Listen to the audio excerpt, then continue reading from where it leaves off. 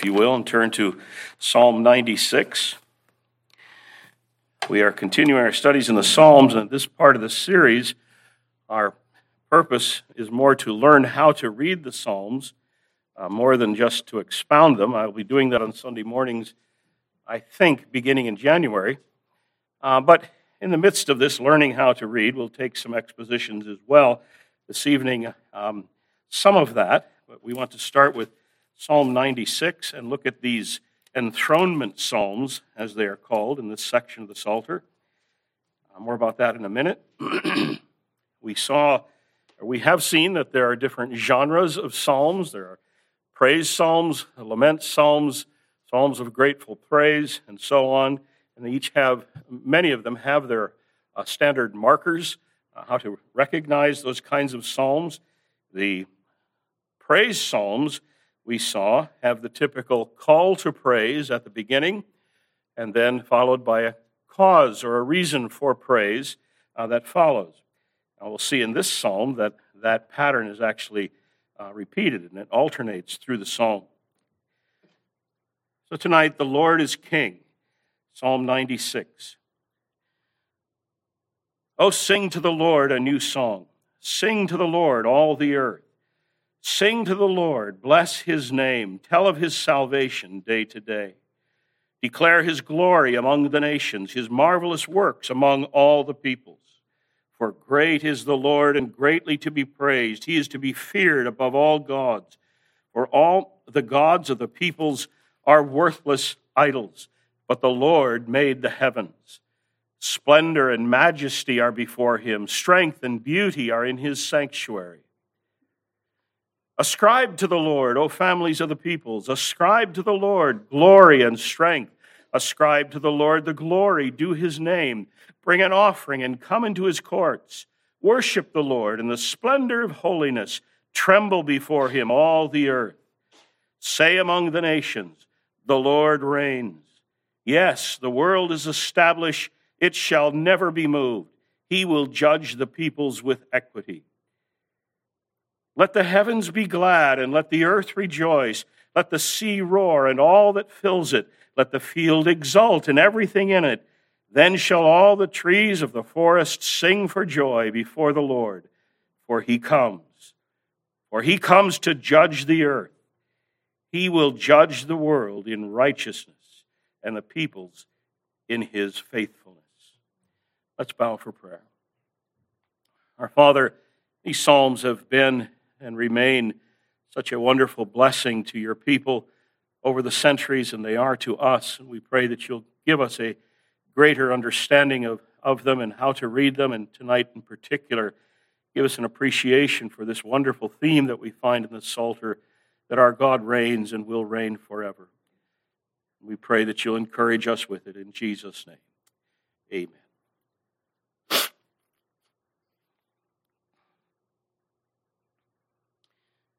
This portion of the Psalter is, remember we have seen that there are 5 books of the Psalter, 5 books of Psalms. The book 3 ends with Psalm 89, and then book 4 begins with Psalm 90. And in this early part of book 4, we have a number of psalms that focus on God's reign. The Lord reigns. And in fact, that expression, the Lord reigns, or the Lord is king, occurs through many of these psalms. And because of some influential studies that have been done in the past, these have been labeled enthronement psalms because it's emphasis on the fact that God is king. The characteristic exclamation in all of these is that expression that we find here in verse 10, the Lord reigns. If you want to look back at Psalm 93, you'll see it again. Verse 1, the Lord reigns. He is robed in majesty. 96, verse 10 that we have read, say among the nations, the Lord reigns. Psalm 97 and verse 1, the Lord reigns. Let the earth rejoice. Psalm 99, the Lord reigns. Let the peoples tremble. Psalm 95 is similar, for the Lord is great and a great king above all gods. So the emphasis in these psalms, they've obviously been grouped together by the editor, the one who finally collected the psalms. There's a tradition, by the way, that was Ezra. We can't prove that, but that's one of the strong traditions. But anyway, it's clear in many respects how the Psalter was, the groups of psalms were put together, and this is one that's pretty clear that way, that they were gathered around this theme, the Lord reigns, and so these psalms together call the nations and all the world to confess the Lord's universal kingship, that he reigns over all. Interestingly, you might be interested to know, Psalm 100, the famous psalm, make a joyful noise to the Lord, all the earth, serve the Lord with gladness, come into his presence with singing. This psalm is often referred to in the literature as the doxology of these enthronement psalms. So these enthronement psalms call the world to worship the Lord who reigns over all and to acknowledge his universal kingship. And then as the capstone to them, Psalm 100 comes with its call to make a joyful noise to the Lord and for all of the earth to come into his presence and acknowledge his lordship and bow before him with joy. Now, these are called enthronement psalms, and there's a sense in which that's good. There's a sense in which it's bad.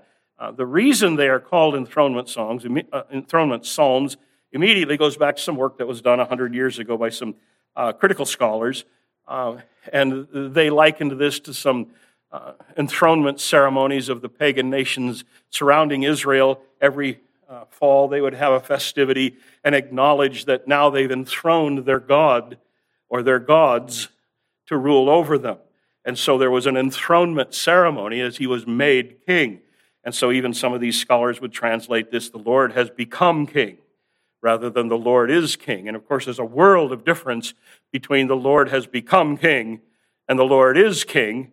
And so it's probably better to acknowledge here within the flow of the rest of the Old Testament as well as the Psalter itself, that these are not enthronement psalms in the sense that the Lord is being enthroned now, but he's being recognized as king.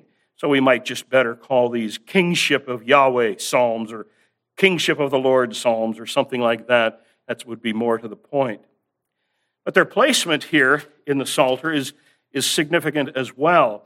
As I mentioned, Psalm 89 ends book 3 of the Psalter, and book 3 is famous for all of the lament psalms that we have in book 3. It's just predominantly lament psalms, lamenting how the circumstances are bad, how it's gone bad for Israel, and its capstone in book 3 is Psalm 89, which laments the seeming collapse of the Davidic kingship. God has made a covenant with David. David will rule. The kingship has been destroyed. There's been an exile. It seems like God's promise has failed. And that's the general tenor of book 3 of the Psalter. Book 4 now opens up with Psalm 90, which is a psalm of Moses. So already a hint of deliverance. There are no psalms of Moses anywhere else in the Psalter, but it's placed here. There's already a hint of the deliverer now. And now these psalms, these enthronement psalms, or these kingship of the Lord psalms, invite the reader to turn away from the lament of the loss of the collapse of the Davidic kingship to celebrate the fact that the Lord reigns and that his promise, therefore, can still stand. And so these psalms call us to recognize that God is king. He's king over all. And no matter what the outside circumstances, he still reigns over everything.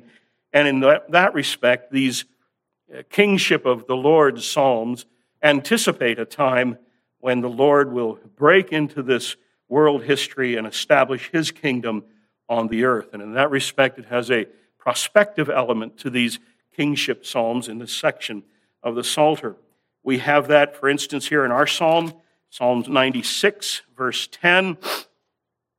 Say among the nations, the Lord reigns. Yes, the world is established. It shall never be moved. He will judge the peoples with equity. Notice the forward prospect of that. He will judge the peoples, not just Israel, the peoples, the nations. He will judge them. There's coming a time when God's reign over all will be evident in the earth. And that's what these psalms then call us to celebrate. Now, we've been talking about the structure of these various kinds of psalms that we've talked about, and there is no distinctive structure to the so-called enthronement psalms, they're just praise psalms. Praise psalms. And we've seen those now. We saw it last time where there's that typical pattern. There's a call to praise and there's a cause for praise. And what we'll see here in Psalm 96 is that that pattern alternates throughout the psalm. There's, in fact, a call to praise, cause for praise, and it's repeated. Another call to praise and cause for praise. So let's look through Psalm 96 again and see how that's the case. First of all, a call to praise. Here the psalmist is calling the congregation to praise the Lord. Verse 1, "Oh, sing to the Lord a new song. Sing to the Lord, all the earth. Sing to the Lord, bless his name. Tell of his salvation from day to day. Declare his glory among the nations, his marvelous works among all peoples." So there's the call to praise. Why should we praise God? What's the cause for praise? Well, that begins in the next verse, verse 4. "For great is the Lord, and greatly to be praised." Notice, by the way, the conjunction at the beginning, for, that's an explanatory one. Why are we being called to praise? For the Lord is great, that's why. And greatly to be praised. That's verses 4, 5, and 6. Then verse 7, we have another call to praise, and we start over. "Ascribe to the Lord, O families of the peoples. Ascribe to the Lord glory and strength." And similarly with verses 8 and 9. And then verse 10, we have the cause, or the reason for praise. "Say among the nations, the Lord reigns. Yes, the world is established, it shall never be moved. He will judge the peoples with equity." And then verse 11, we have another call to praise, and it starts over again. "Let the heavens be glad, let the earth rejoice, let the sea roar, and all that fills it." And the same with verse 12. But then verse 13, we have the concluding cause or reason for praise. "For he comes. He comes to judge the earth. He will judge the world in righteousness and the peoples in faithfulness." So we have the same pattern here, the recognizable pattern of praise psalms that we've seen already, but here it alternates back and forth again. We have a call and a cause, a call and a cause, and a call and a cause again. And there's the structure of the psalm. Now the theme of the psalm, then, as I've already hinted, and it's very obvious, is God's kingly rule over all of creation. The entire psalm is given to that, as many of these psalms are, but the climax of it is verse 10. "Say among the nations, the Lord reigns. Yes, the world is established, it shall never be moved.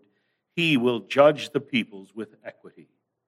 And that sets us up for the concluding promise of verse 13, "He comes to judge." God will intervene in history, he will break in, and his governorship over this world will at last be evident to all. And that's the theme of the psalm. Now, I've already mentioned that we have the call to praise, the cause for praise, and it's alternating.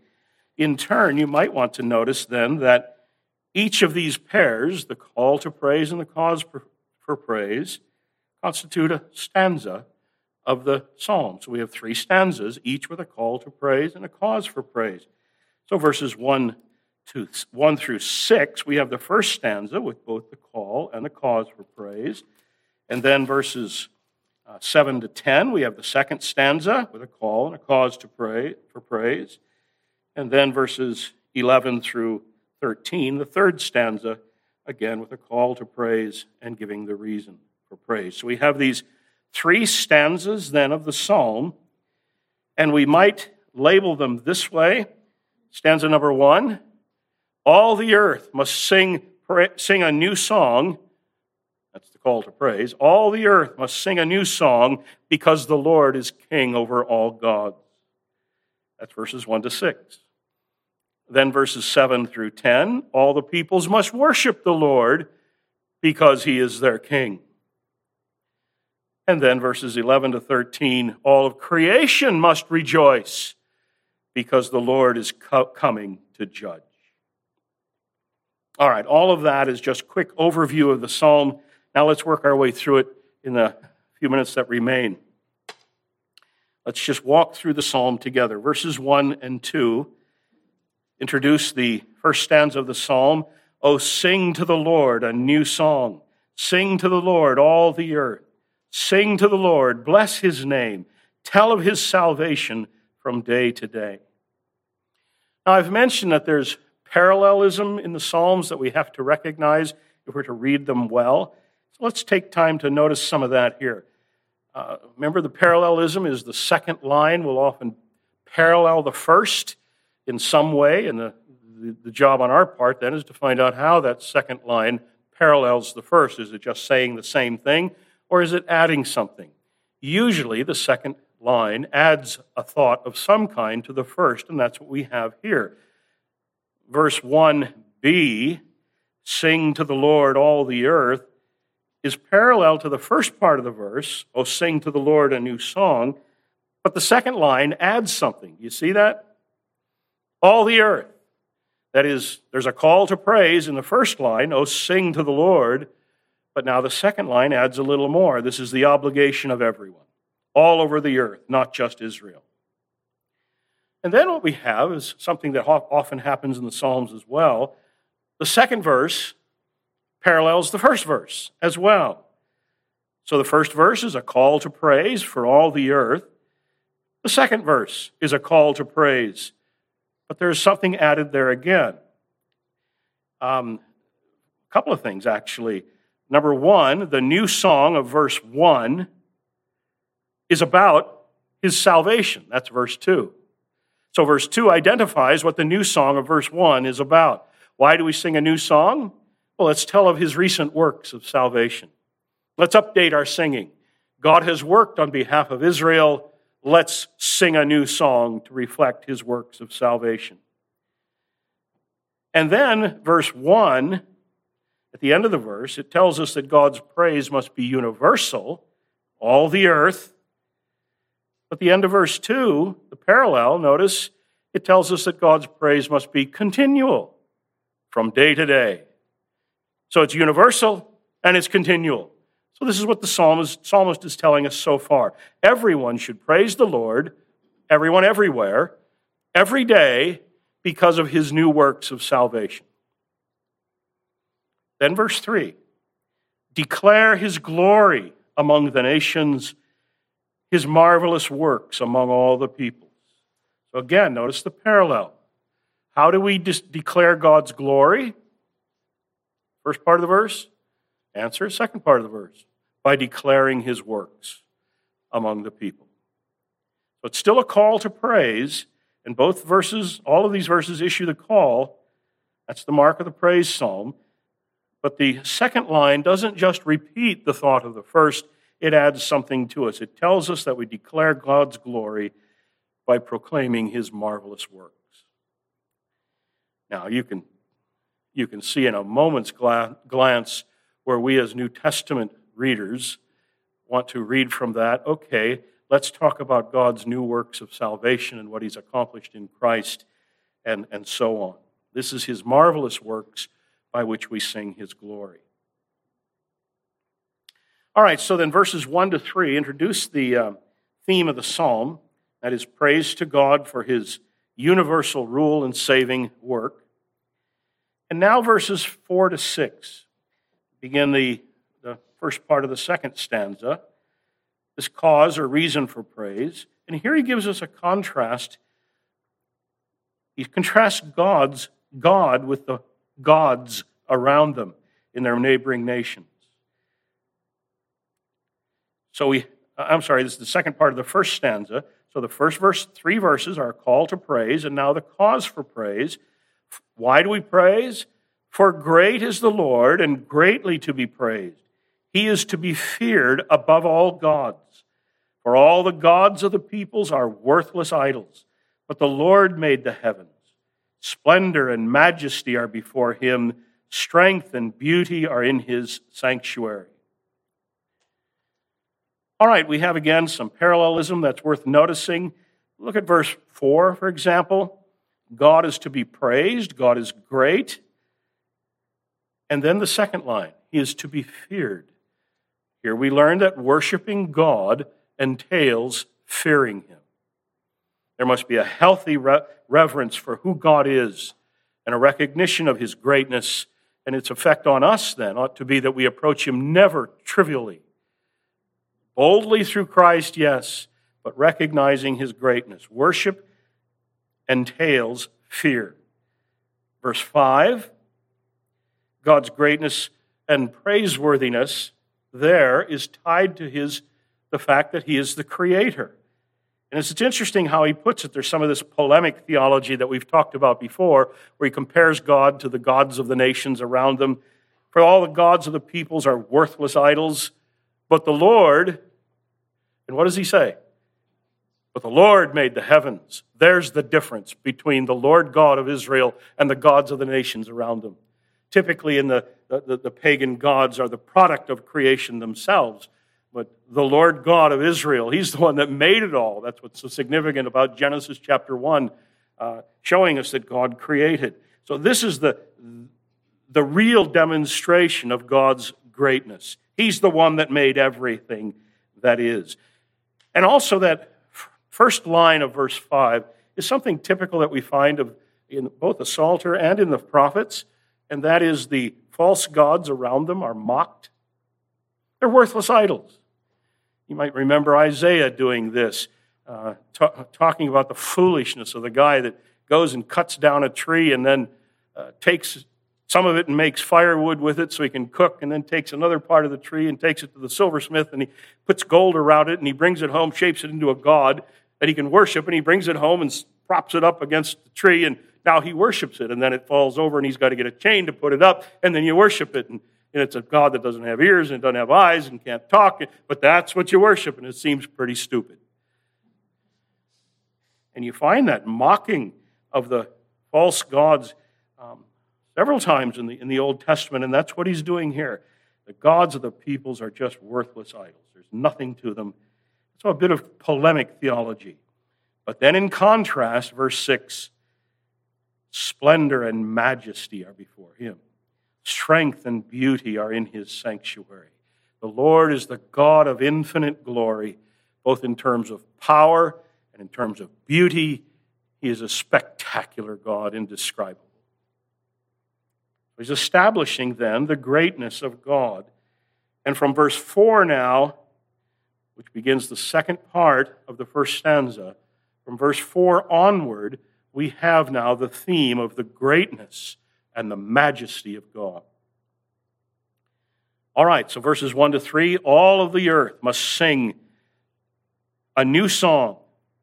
Verses 4 to 6, because the Lord is above all gods.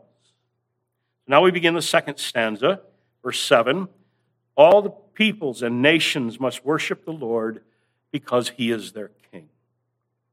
So the call to praise, verse 7, ascribe to the Lord, O families of the peoples. Ascribe to the Lord glory and strength. Ascribe to the Lord the glory due his name. Bring an offering and come into his courts. Worship the Lord with the splendor of his holiness. Tremble before him, all the earth. So verses 7 and 8 both call us to ascribe to the Lord some aspect of his greatness. To ascribe means to acknowledge publicly, to proclaim. Proclaim that God's greatness. Verse 8. By the way, notice in verse 8, ascribe to the Lord the glory due his name. This is God worthy of praise because of who he is, our creator, because of his greatness, and because of our accountability to him, and on it goes. He is deserving of praise, and it is due him, and it is our obligation to do it. As we talked about last time, pay your praise. We hope, of course, it's done joyfully and from the heart, and of course, that's the theme of the psalm as well. Verse 8, bring an offering. Come into his courts. Let's offer a gift in the temple. Offer him a gift that's worthy of him. Verse 9, worship the Lord in the splendor of his holiness. Tremble before him, all the earth. Again, we find that worshiping God entails fearing him. He's pressing here the idea of God's greatness, his rule, the universal accountability to God. He is great, and it is the obligation of all to fall before him in worship. Now, what we also see here, that we'll see as we go along, that although there is this distinct command to fear God, and that worshiping God entails fearing him, you'll see through this particularly when we get to the third stanza, that the call to praise is a call to joy. So the assumption is we are God's people, and his coming to rule and his coming to judge is an occasion of joy for those of us who know him. For the rest of the earth, maybe not. Fear him, tremble before him. But all of us fear him in the way that he is do it, and we look forward to the time and anticipate his coming with joy. So verse 10 is the climax of the psalm. This is the high point of the psalm, and its central point. Say among the nations, the Lord reigns. Yes, the world is established. It shall never be moved. He will judge the peoples with equity. God's kingdom will be established in the earth. God will break into history. He'll establish his rule, and all will know it. That's the high point of the psalm. And then we have a briefer, but another third stanza, beginning with verse 11. Again, a call to praise. Let the heavens be glad, let the earth rejoice, let the sea roar and all that fills it, let the field exult and everything in it. Then shall all the trees of the forest sing for joy before the Lord. And here's the cause for praise. For he comes. For he comes to judge the earth. He will judge the world in righteousness and the peoples in his faithfulness. Now here again is what I was just mentioning. The call to praise is a call to joyful praise. So verse 11, the first line, he calls heaven and earth to rejoice. And then verse 11, the second line of verse 11, and through verse 12, he expands on the idea of the earth rejoicing. Notice he says in verse 7, let the earth rejoice. What does that mean?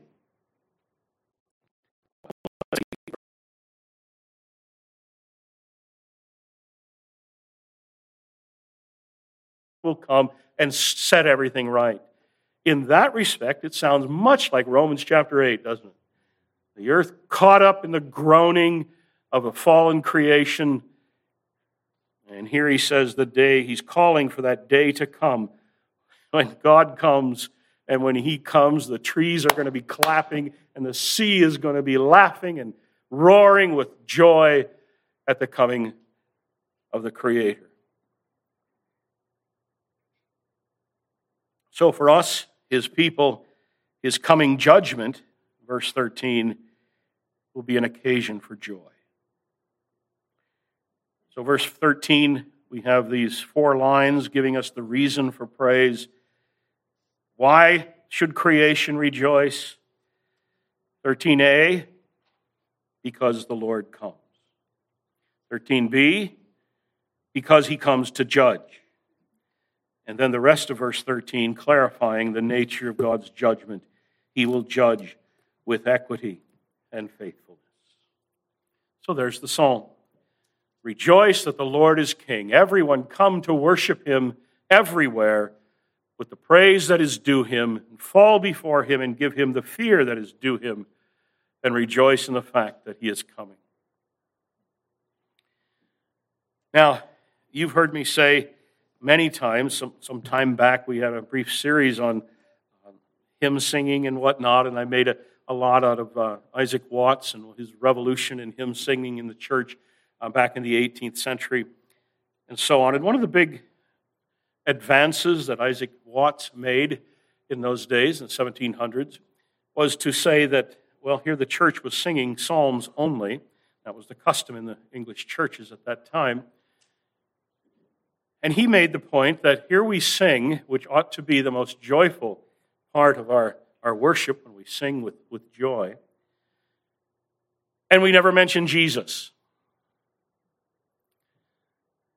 Surely it can't be wrong to set these psalms to meter, and yet in that setting it to meter so that we can sing it, fill it with some New Testament revelation that explains them further. And so you have some of the psalms that Isaac Watts wrote that are famous, like Joy to the World, the Lord has come. Psalm 96, I think that's what that is. Yeah. And we have Psalm 72, Jesus shall reign. Here it's the King who will come and reign from shore to shore. And in Isaac Watts' rendering of it, it's Jesus shall reign from shore to shore, and so on. And so the Psalms ought to be read that way, of course, and he argued they ought to be sung that way as well. That is, we ought at least to read the Psalms now in light of the rest of the Bible. We ought to be able to read these as people who have received the fuller revelation of Christ in the New Testament. So when we come to a psalm like Psalm 96, worship the Lord, all the earth. Because he comes to judge, and his governorship over the world will be evident everywhere to everyone. Well, what we have there, obviously, if you've read the Bible with any kind of carefulness, even in a cursory way, overview, we're plugging in here to a kingdom of God theme that develops back from Genesis 1 all the way through to the end of the Bible. Particularly, perhaps, it might be a little more subtle in Genesis 1 and 2, but in Genesis 3, we have the fall and the rebellion against the great king, and it seems that God's rulership over the world has collapsed, but God promises a champion who will fix this whole thing, and the implication is everything will be set back right again. And then we come to 2 Samuel, for example, you remember, and God makes this promise to David, and his son will rule. We get to the Psalms, we get to the prophets, and we find this theme expanded on in significant ways. We find the emphasis that God will come, the same emphasis that we have here. God will come. He will break into history. The prophets speak of it regularly as the day of the Lord. The day of the Lord. The earth has had its day. The peoples, the nations, they've had their day. This will be the day of the Lord. He'll come on center stage. He'll take over, and his rulership over the world will be evident to all. We find that both in the prophets and in the Psalms. This is the big kingdom of God theme, which is in a sense the theme of the whole Bible.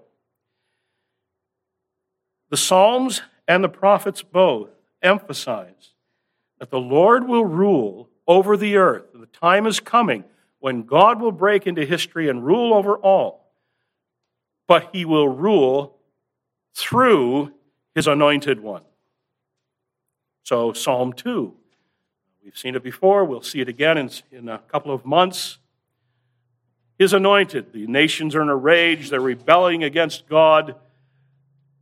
We won't have him rule over us. Let's break his bands asunder, cast his cords from us. God sits in the heavens, shall laugh and laughs and says, I've set my anointed on the holy hill. He'll rule. We find it in Psalm 72. We find it famously in Psalm 110. God says to his anointed, sit at my right hand until I make your enemies your footstool. We find this emphasis that God will rule. He'll do it by means of his anointed one. We find it in the prophets. We have the stream of prophecy running through the prophets that God will come to rule. We have another stream of prophecy in the prophets that the son of David will come. It's working back from 2 Samuel chapter 7 and God's promise to David that his son will rule on his throne forever and ever. And that's picked up in the Psalms and the prophets in a big way. And we have that track of prophecy in the Psalms that David's son will come to rule. We have that saying that's been popular in the church for years and years. Great David's greater son will come to rule.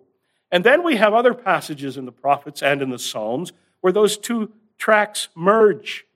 God comes, David's son comes, and they seem to be one and the same. It's hard to make sense of that in just the Old Testament terms until we finally come to the New Testament, where we have God incarnate who has come in Jesus Christ, and in his incarnation, his death and resurrection, and then his ascension to the throne, he fulfills all of these prophecies, and he now is established as king in the heavens, and he will come again, and in his return he will rule over all and bring God's kingdom to its climax. Great announcement of the New Testament then is that the hope anticipated in Psalms like this is fulfilled for us in the coming of Jesus, and that in his first coming that kingdom has been inaugurated. He's been established as king. He's taken his seat at the right hand of the Father, and in his return he will bring that kingdom to its climactic conclusion. And viewed from the perspective of God's people, that's a joyful prospect. The prospect of Babylon, use the terminology of book of Revelation. Viewpoint of Babylon, it's going to be an awful day. And there are two aspects to God's establishing his kingdom. That's the salvation, the rescue, the vindication of his people, and then secondly, the destruction of all of his enemies. We find that in this psalm. We find that in the story as it develops. We find it in its climax in the book of Revelation. But that's just the thumbnail sketch of it. But we ought then, as Christians who have the whole Bible, ought to read Psalm 96 with the whole Bible in mind and see that when we read Psalm 96, that the God will come and he will judge the earth, that this is ultimately directing our attention to the Lord Jesus Christ, who has been established as king because of his successful mediatorial work, and he will reign one day in a way that all will see. And in fact, it's interesting, if you look at Psalm 97, the next psalm, the first verse, the Lord our God the Almighty reigns. Does that ring a bell from anywhere else? You might remember that from Revelation chapter 19 and verse 6, which is the great announcement of the angel at the coming of Jesus Christ as he comes in triumph. And there seems to be an echo of that in Revelation 19, where he is interpreting Psalm 97 as being finally fulfilled in the triumphal return of Jesus Christ when he comes as Redeemer and Judge to bring the kingdom of God to its consummation. And so we read Psalm 96 that way also. Read it with the Lord Jesus Christ in mind. That is not overreading the psalm. It anticipates that. And in the flow of the biblical narrative, we are directed to think that way as we read those verses. If you've read the whole Bible, what do you think of when you read, let's take verses 11 to 13 again. Let the heavens be glad. Let the earth rejoice. Let the sea roar and all that fills it. Let the field exult and everything in it. Then shall all the trees of the forest sing for joy before the Lord. For he comes to judge the earth. He will judge the world in righteousness and the peoples in his faithfulness.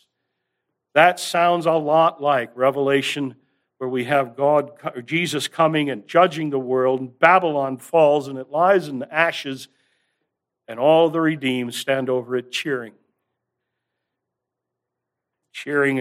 that God has won the day through his servant, the Lord Jesus. We read psalms like this, I think we are obligated. Don't think it's overreading the text. It is not. We are obligated to read them in light of the rest of Scripture and say at the end, even so come, Lord Jesus. Now, before we leave this evening, I thought it might be good if we sing Psalm 96. We have that in the RBC Songbook. I'm sorry I didn't look up the number. In your RBC Songbook, somebody has the number of your announcement? 124. 124?